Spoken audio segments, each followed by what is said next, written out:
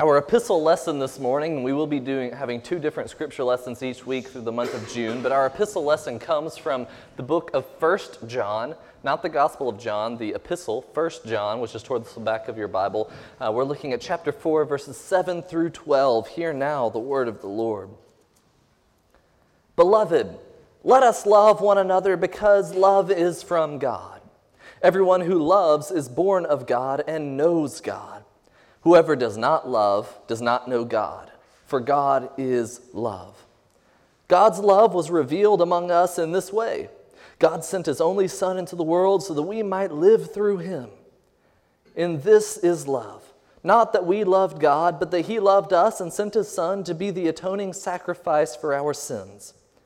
Beloved, since God loved us so much, we ought to love one another. No one has ever seen God. If we love one another, God lives in us, and his love is perfected in us. This is the word of God for us, the people of God, and together we say, thanks be to God. Our gospel lesson this morning comes from the gospel according to Mark, chapter 12, verses 28 through 34. Hear now the word of the Lord. One of the scribes came near and heard them disputing with one another. And seeing what he answered them well, he asked him, and the him is Jesus, which commandment is the first of all? Jesus answered, the first is, Hear, O Israel, the Lord our God, the Lord is one. You shall love the Lord your God with all your heart and with all your soul and with all your mind and with all your strength. The second is this, you shall love your neighbor as yourself. There is no other commandment greater than these. Then the scribe said to him, You are right, teacher. You have truly said that. He is one, and besides him there is no other. And to love him with all the heart and with all understanding and with all the strength. And to love one's neighbor as oneself. This is much more important than all whole burnt offerings and sacrifices. When Jesus saw that he answered wisely, he said to him, You are not far from the kingdom of God. After that, no one dared to ask him any questions. This is the word of God for us, the people of God, and together we say, thanks be to God. Amen. Well, like I said before, we are starting a new series on the art of neighboring. And this is a very interesting series and Kristen is the one who came up with this idea. I have to give all credit to her. She came to me with this notion, the art of neighboring. And when she first presented it to me, she presented it with this question: what if Jesus actually meant what he said? Love your neighbor as yourself. I said, I don't think he didn't mean that. I mean, that seems like a pretty straightforward question. I think Jesus did mean love your neighbor as yourself. And she said, no, you don't get it. What if Jesus meant your actual neighbor? What? And so we had a dialogue about this, about this passage. You see, all throughout Scripture, God is constantly pointing us to these very same things. The greatest commandment is how we read it in Matthew, Mark, and Luke. And eventually we'll get to the Luke version, which goes into the Good Samaritan story, and it's going to be really exciting once we get there. But we start with the Mark passage today because it's more broken down in the way that it presents it. This notion that everybody knows the greatest commandment. Each time Jesus is presented with what is the greatest commandment, it's not hard for people to answer. The first is, you shall love the Lord your God. It's the Shema. This is what it's called in Hebrew, which Shema just means hear, O Israel. Hear, which comes from Deuteronomy chapter 6. Hear, O Israel, the Lord your God, the Lord is one. You shall love the Lord your God with all your heart, with all your soul, and with all your strength. This is the first and greatest commandment, Jesus says. And the second is like it. You shall love your neighbor as yourself. This comes out of Leviticus chapter 19. It's right there. You shall love your neighbor as yourself. So this isn't something new that Jesus is introducing. It's something that's been carried on throughout the Jewish tradition. And it's this challenge to put our love into action. And as we have this presented before us, the greatest commandment, which people know, it's something that we just know. if you've spent, half a day in church, you've probably heard this, love. That's like what we tell people. That's like our whole thing is that one word, love. You are loved and you should love. You are loved and you should love. That's what it's all about right there. But as we bring this forward and we present this love your neighbor as yourself notion, we tend to twist this into a more comfortable way. We tend to take this and we put it on bumper stickers and we put it on t-shirts and all its many different forms and fashions and we kind of miss the purpose that Jesus has given us a practical plan that we can actually put into place. A plan that has the potential to change the world. But unfortunately, that majority of Christians, the majority of us, myself included, has hinted to by my conversation with Kristen about this first, we don't really get that part, the love your neighbor. Because if I were to ask you, who is your neighbor? What do you think your answer would be? Just generally speaking, if I were just to ask, who is your neighbor? I'm sorry? Give them names. Excellent. Hey, that's actually great. See, what I was expecting is that somebody would say everyone. Everybody is your neighbor. We had one of those answers in the back. Yeah. This is great and everything, and it's nice to think that, but it ends up kind of missing the point of what Jesus is trying to teach. If I may go off our scripture lesson today and go to the Luke passage for just a moment. Whenever Jesus is confronted with this question, who is my neighbor? He tells the story of the Good Samaritan. And guess what? In the story of the Good Samaritan, there are a handful of people that show up. And there is a priest and a Pharisee that come by. And then there is a Samaritan, like the scum of the earth walks by. And the Samaritan is the one who ends up helping this injured person. And after the story, Jesus asks the person, the lawyer who came to him, which of these was a neighbor to the other? He says, the one who cared for him. Jesus said, go and do likewise. So in other words, from Jesus' perspective, it's not so much that everyone is our neighbor. That's fine and everything, but if everyone ends up becoming our neighbor, if we think of everyone as our neighbor, then no one is. If we think of everyone as our neighbor, then eventually no one becomes our neighbor, because it's not humanly possible to take care of over 7 billion people. One person can't take care of over 7 billion people. So we want to take this point and narrow it into a more practical place for just a moment and hear Jesus' words. The person who cared for the other, that was the neighbor. And so by Jesus' definition, to be a neighbor is to care for one another, to love one another. And so we come back to this Mark passage here, and this entire sermon series here is based off of a book called The Art of Neighboring, and it's by, his name is, if I can think for just a second here, I think I have it written down. Yeah, there we go. Oh, gosh. Dave Runyon. Dave Runyon has this book called The Art of Neighboring. You can go out and buy this book. It's very interesting.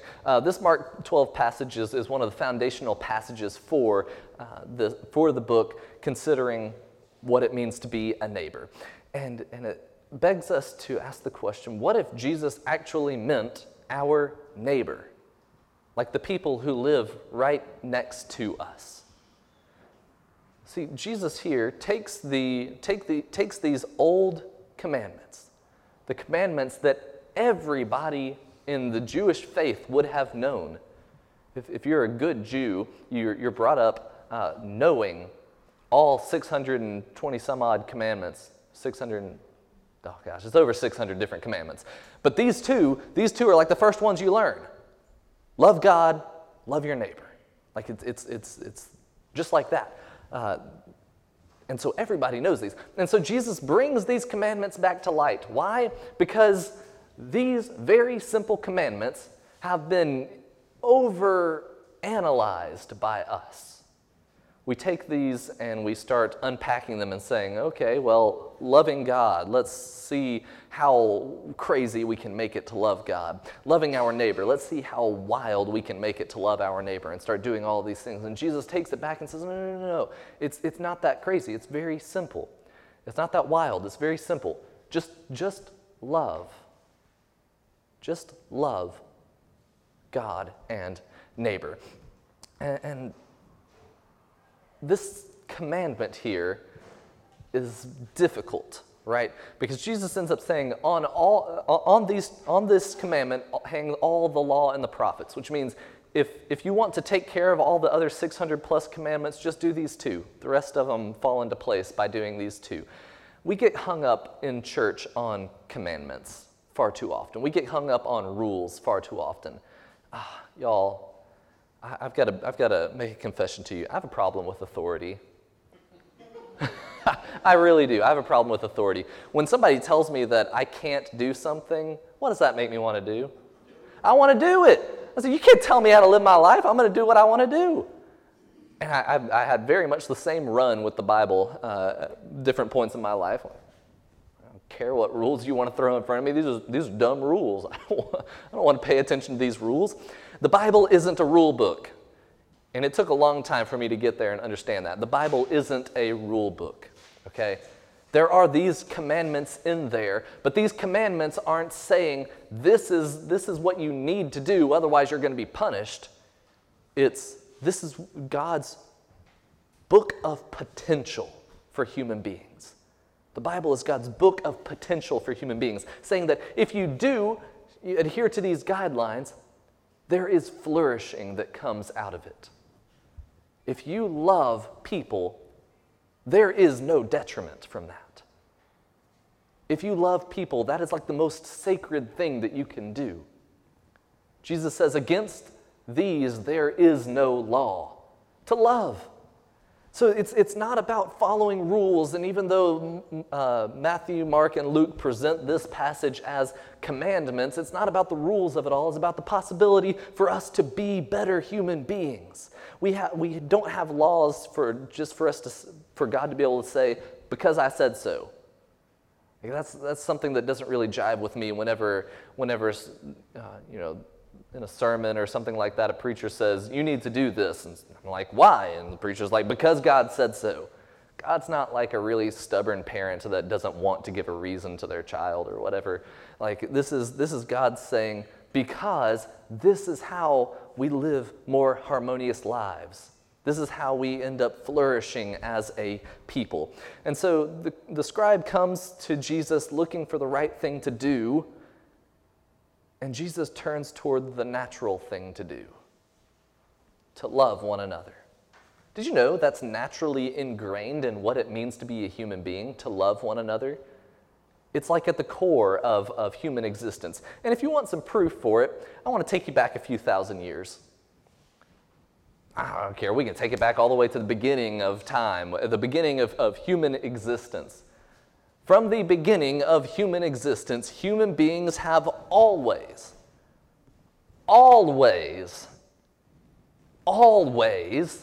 connected with one another. There's this beautiful model called the ecological model that's out there. And ecology is just a study of the way that human beings relate to one another. And it exists because that's what human beings do. We relate to one another. And in the ecological model, the model itself, if you were to go and look up a picture, is a bunch of concentric circles. There's like this tiny little circle and a little bit bigger circle and bigger circle and bigger circle and bigger circle.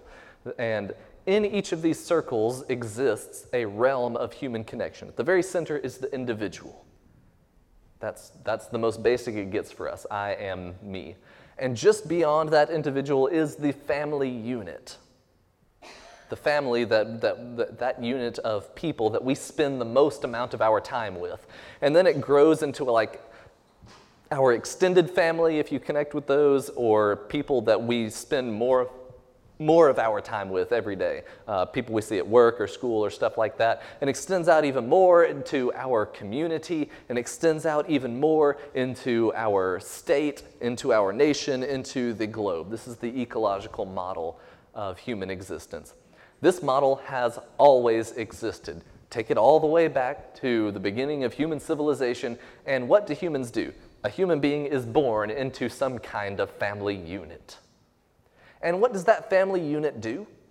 They go and they find other family units to connect with. Why? Because there is safety in numbers. If you are, let's go 5,000 years ago, we'll make it simple. I don't know if you can take it even further back than that if you want. But go just a couple thousand years ago, it was dangerous to be alone in the world. Very dangerous to be alone in the world. And so human beings understood this, and so they started connecting together. And these family units started connecting with other units, and then all of a sudden we have a clan. And these clans started banding together, and we have tribes. And these tribes start banding together, and we have nations. And these nations started banding together, and we have civilization. This is the way that it has always been for humanity, that we are a people who inherently seek connection with other people. So whenever Jesus is saying, love your neighbor as yourself, he's not introducing something radical or even something hard. He's just saying, be a decent human being. Just exist in the world without conflict with somebody else. That's really it.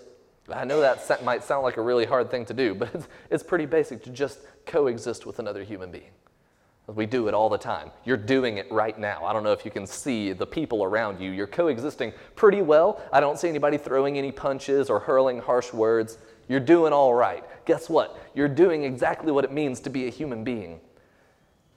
So we have this ecological model here that calls us to recognize the social nature of what it means to be a human being. And here is where it starts becoming a little bit more actionable for us. Because, you see, Jesus reintroduces these commandments, love God and love your neighbor, as the format for what it means to change the world. Do you know that you're a world changer? Did you know that you have the capacity to literally change the world? And all you have to do is be a human being. All you have to do is connect with the people who are most immediately near you. That's it. That's the whole premise of this sermon series. I could stop right now with that one sentence. You can change the world just by connecting with the people who are most immediately around you. Boom. Sermon series over. That's it. But I'm going to expound upon it just a little bit more. You see, worlds are changed one small act of kindness at a time. Worlds are changed one little step at a time. There's this beautiful parable that Jesus tells where there's this child who's like possessed by a demon, and the disciples couldn't cast the demon out. And so they bring the child to Jesus, and Jesus casts the demon out, no problem. And they say, Jesus, why couldn't we do it? And Jesus says, you small-minded and perverse generation, like how long do I have to be with you? It's one of the best lines that Jesus ever says. It's awesome. And he says, why don't you get it? If you have faith the size of a mustard seed, you can say to this mountain, move from here to there, and it will move. Tiny faith, and you can move mountains. Now, here's the thing that we need to make very clear. Context plus content equals meaning. Jesus didn't actually mean that if you just believe in Jesus just a little bit, then you're able to go talk to mountains and they just move, okay? I've tried it. Maybe I don't actually have enough faith, but I have tried it. I've stood at a mountain and said, I think I believe in Jesus enough. Move! And it didn't go anywhere. It didn't work like that. But Jesus speaks in parables often. So you have to understand the context here. Jesus and his disciples were in the city of Bethpage. Okay, it's a city just outside of Jerusalem, and it's on this little hilltop. And on this hilltop, you can see something really amazing happening while Jesus and his disciples were there. It was one of the largest construction projects that had gone on in that time in their area. It was the construction of the Herodium. The Herodium is a fortress that King Herod had built inside a mountain.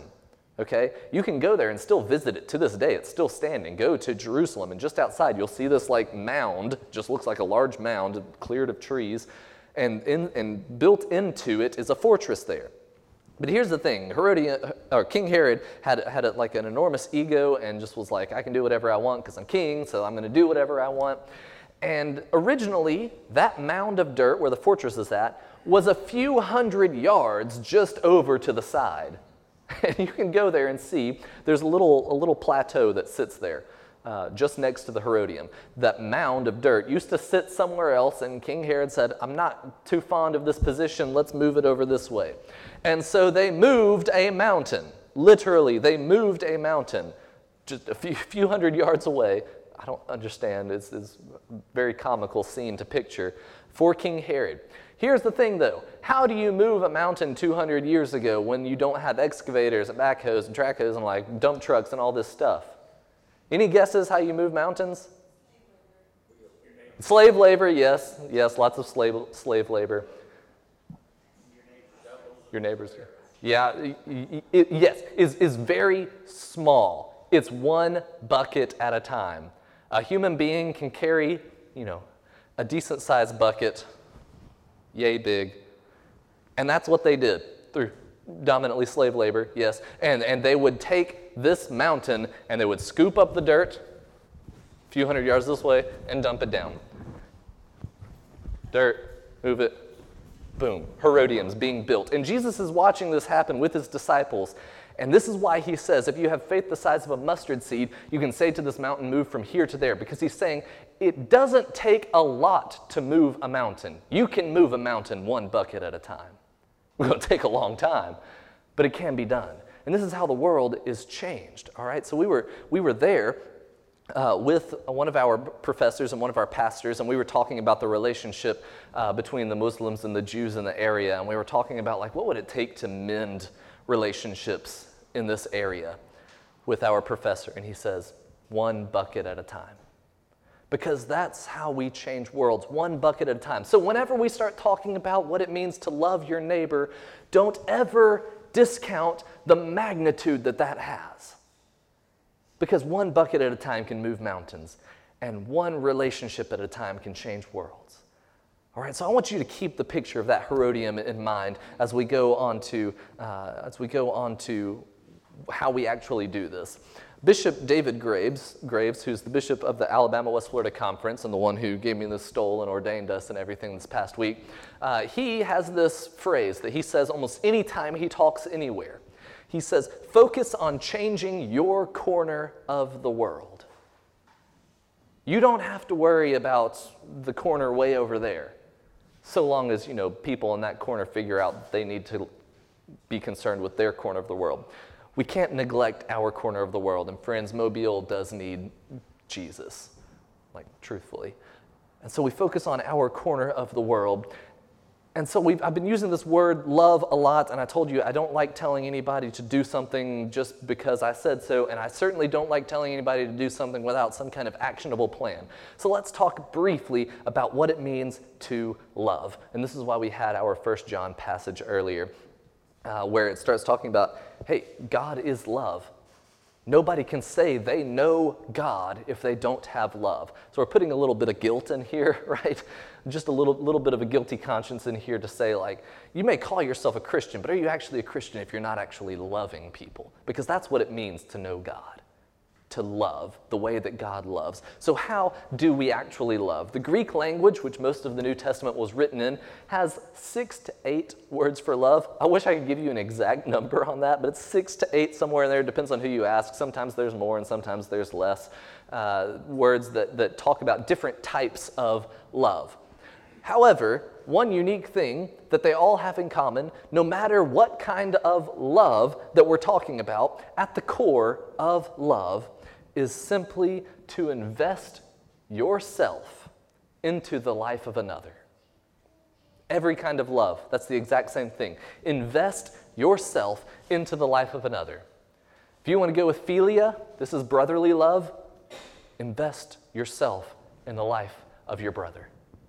If you want to go to storge, which is familial love, invest yourself in the life of your family. If you want to go to agape, which is unconditional love, invest yourself unconditionally in the life of another. They all boil down to the exact same thing. Invest yourself into the life of another. So when we're talking about what it means to love, when we see this 1 John passage up against this Mark 12 passage, and we see this concept of love your neighbor as yourself, it's just about investing yourself into the life of another. And so love in practice looks like loving the way that we have been loved. Because that's what it's all based on. 1 John says, this is love, not that we loved God, but that God first loved us. And so we love the way that God loves us. And how does God love us? One bucket at a time. One day at a time. God loves us one day at a time. One life at a time. It's very simple. And so our call is simply to invest in the life of another in this very same way. Jesus called us to love our actual neighbors. And here's where it's going to get really practical, friends.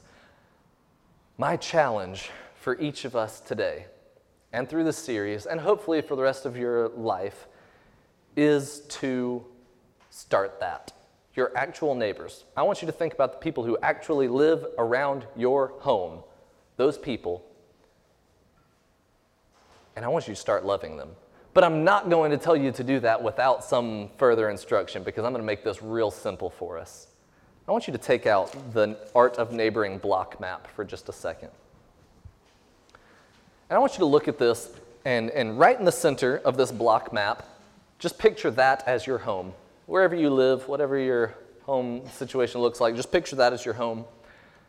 All around, you got a little bingo thing going on here. All around, I want you to think of those blank spaces as your neighbors.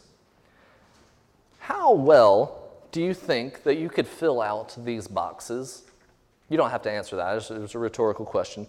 In the A section, how well do you think you could list out your neighbors' names? In the B section, how well do you think you could list something factual about your neighbors, like something they do, something that's interesting about them? And then the C section, how well do you think you could list out there something deeper about your neighbors, something that they care about, something that provides meaning in their life, something they're fearful about? I'm going to be real honest for a moment here. I could do about 1.5 of these. 1.5 of these squares here. And we live on a pretty big cul-de-sac. If you've ever been to the parsonage, there are a lot of houses there. And it's really easy to meet neighbors because people are always out walking and conversing and everything. And we know a little bit of them, but fully filling out these squares, right now, if I were to do this, it's not going to go very well. It's going to be incredibly embarrassing for me to show you. And so this challenge extends to me as well. I want you to take this Art of Neighboring block map home with you, and I want you to put it on your refrigerator, because that's the place of high honor in the house, right? If something's important, you put it on the refrigerator. If you have kids and they draw something, you put it on the refrigerator. If you're at my stage in life, you put a lot of wedding invitations and baby showers on the refrigerator. That's the place of high honor. So I want you to put this on your refrigerator at eye level so you see it every single day, because I know you go to your refrigerator and you're going to see this every single day, and it's going to be a reminder. And I would like for you to try to do this by next week. When you come back here next week, I would love if you were able to have filled this out. So, that's eight neighbors just to learn about this week. And there's that awkward part where you've been living next to these people for a long time, and you're supposed to know at least their names, right? There's that unspoken thing. Let it be awkward for a moment. It's going to have to be if you're going to fill this out. It's going to have to be just a little bit awkward. And you might have to say, look, I'm so sorry. It's been so long since we've actually had a real conversation. Can you just remind me your name? It's going to be slightly awkward. But that's okay, because love has a little bit of awkwardness in it. Whenever Kristen and I first started dating, there was a lot of awkwardness in it, because we were like, we're just like little kids. I don't know what we're allowed to do. There's a little bit of awkwardness in all kinds of love. That's okay. Let there be some awkwardness, and take on this map. I'm going to encourage you, probably don't take this with you when you go to talk to your neighbors. You're sitting there with a, That's probably a bit much. Just leave it on your refrigerator, and after you've talked with one of your neighbors, come back and fill it out after that. And if you're able to bring it back next week, that would be awesome. I'm going to give you some grace. We're supposed to have this done by next week. I'm going to give you some grace. If it takes until the week after that, that's perfectly fine. If you're not able to fill this out all the way, I'm going to give you some more grace. It's okay. This isn't a punishment place. I'm not going to scold you for not getting it done or anything like that. But this is my challenge for us this week. To love your neighbor. And to love means to invest yourself in the life of another. And what easier way is there to invest yourself in the life of another than just by knowing their name? And what easier way is there to invest yourself in the life of another than just by knowing a simple fact about them? They really like going out on their boat. Something like that. And we'll talk more about this as we go through the rest of the art of neighboring, but as we keep this challenge in mind, trying to keep it really practical, I hope that you will get to know your actual neighbor and start to love your actual neighbor. And by this, I guarantee you, we will start to change the world. And hey, if you start doing this and you find out, I actually like some of these people, invite them to Neighbor Night. June 23rd, 5:30 p.m. at Ashland Place United Methodist Church. It's less than half a mile away from where we are right now. We're just going to show up and hang out and spend some time together. It's low pressure. But this is what it's all about, friends. This is the greatest commandment. You see, Jesus says, when Jesus is asked about the greatest commandment, Jesus starts by saying, you shall love the Lord your God with all your heart, with all your soul, with all your mind, with all your strength. And the second is like it. Okay, and here's the thing. It's not, Jesus isn't saying the second is like it as in the second is like, what's the word? Oh gosh, there's a word that I'm missing. What Jesus is saying here, I'll just go that route, is the second is similar to it in nature. Not similar to it in status necessarily, although it is, but it's similar to it in nature. We love God by loving our neighbors. Why? Because that's how God loves. God loves human beings. That's what God does. We love God by loving our neighbors. It's that simple, friends. So join us on this journey to love our neighbors as ourselves. And I have a good feeling. If we take this seriously, I have a good feeling about what this might mean moving forward. So with that said, let us go to the Lord together in prayer.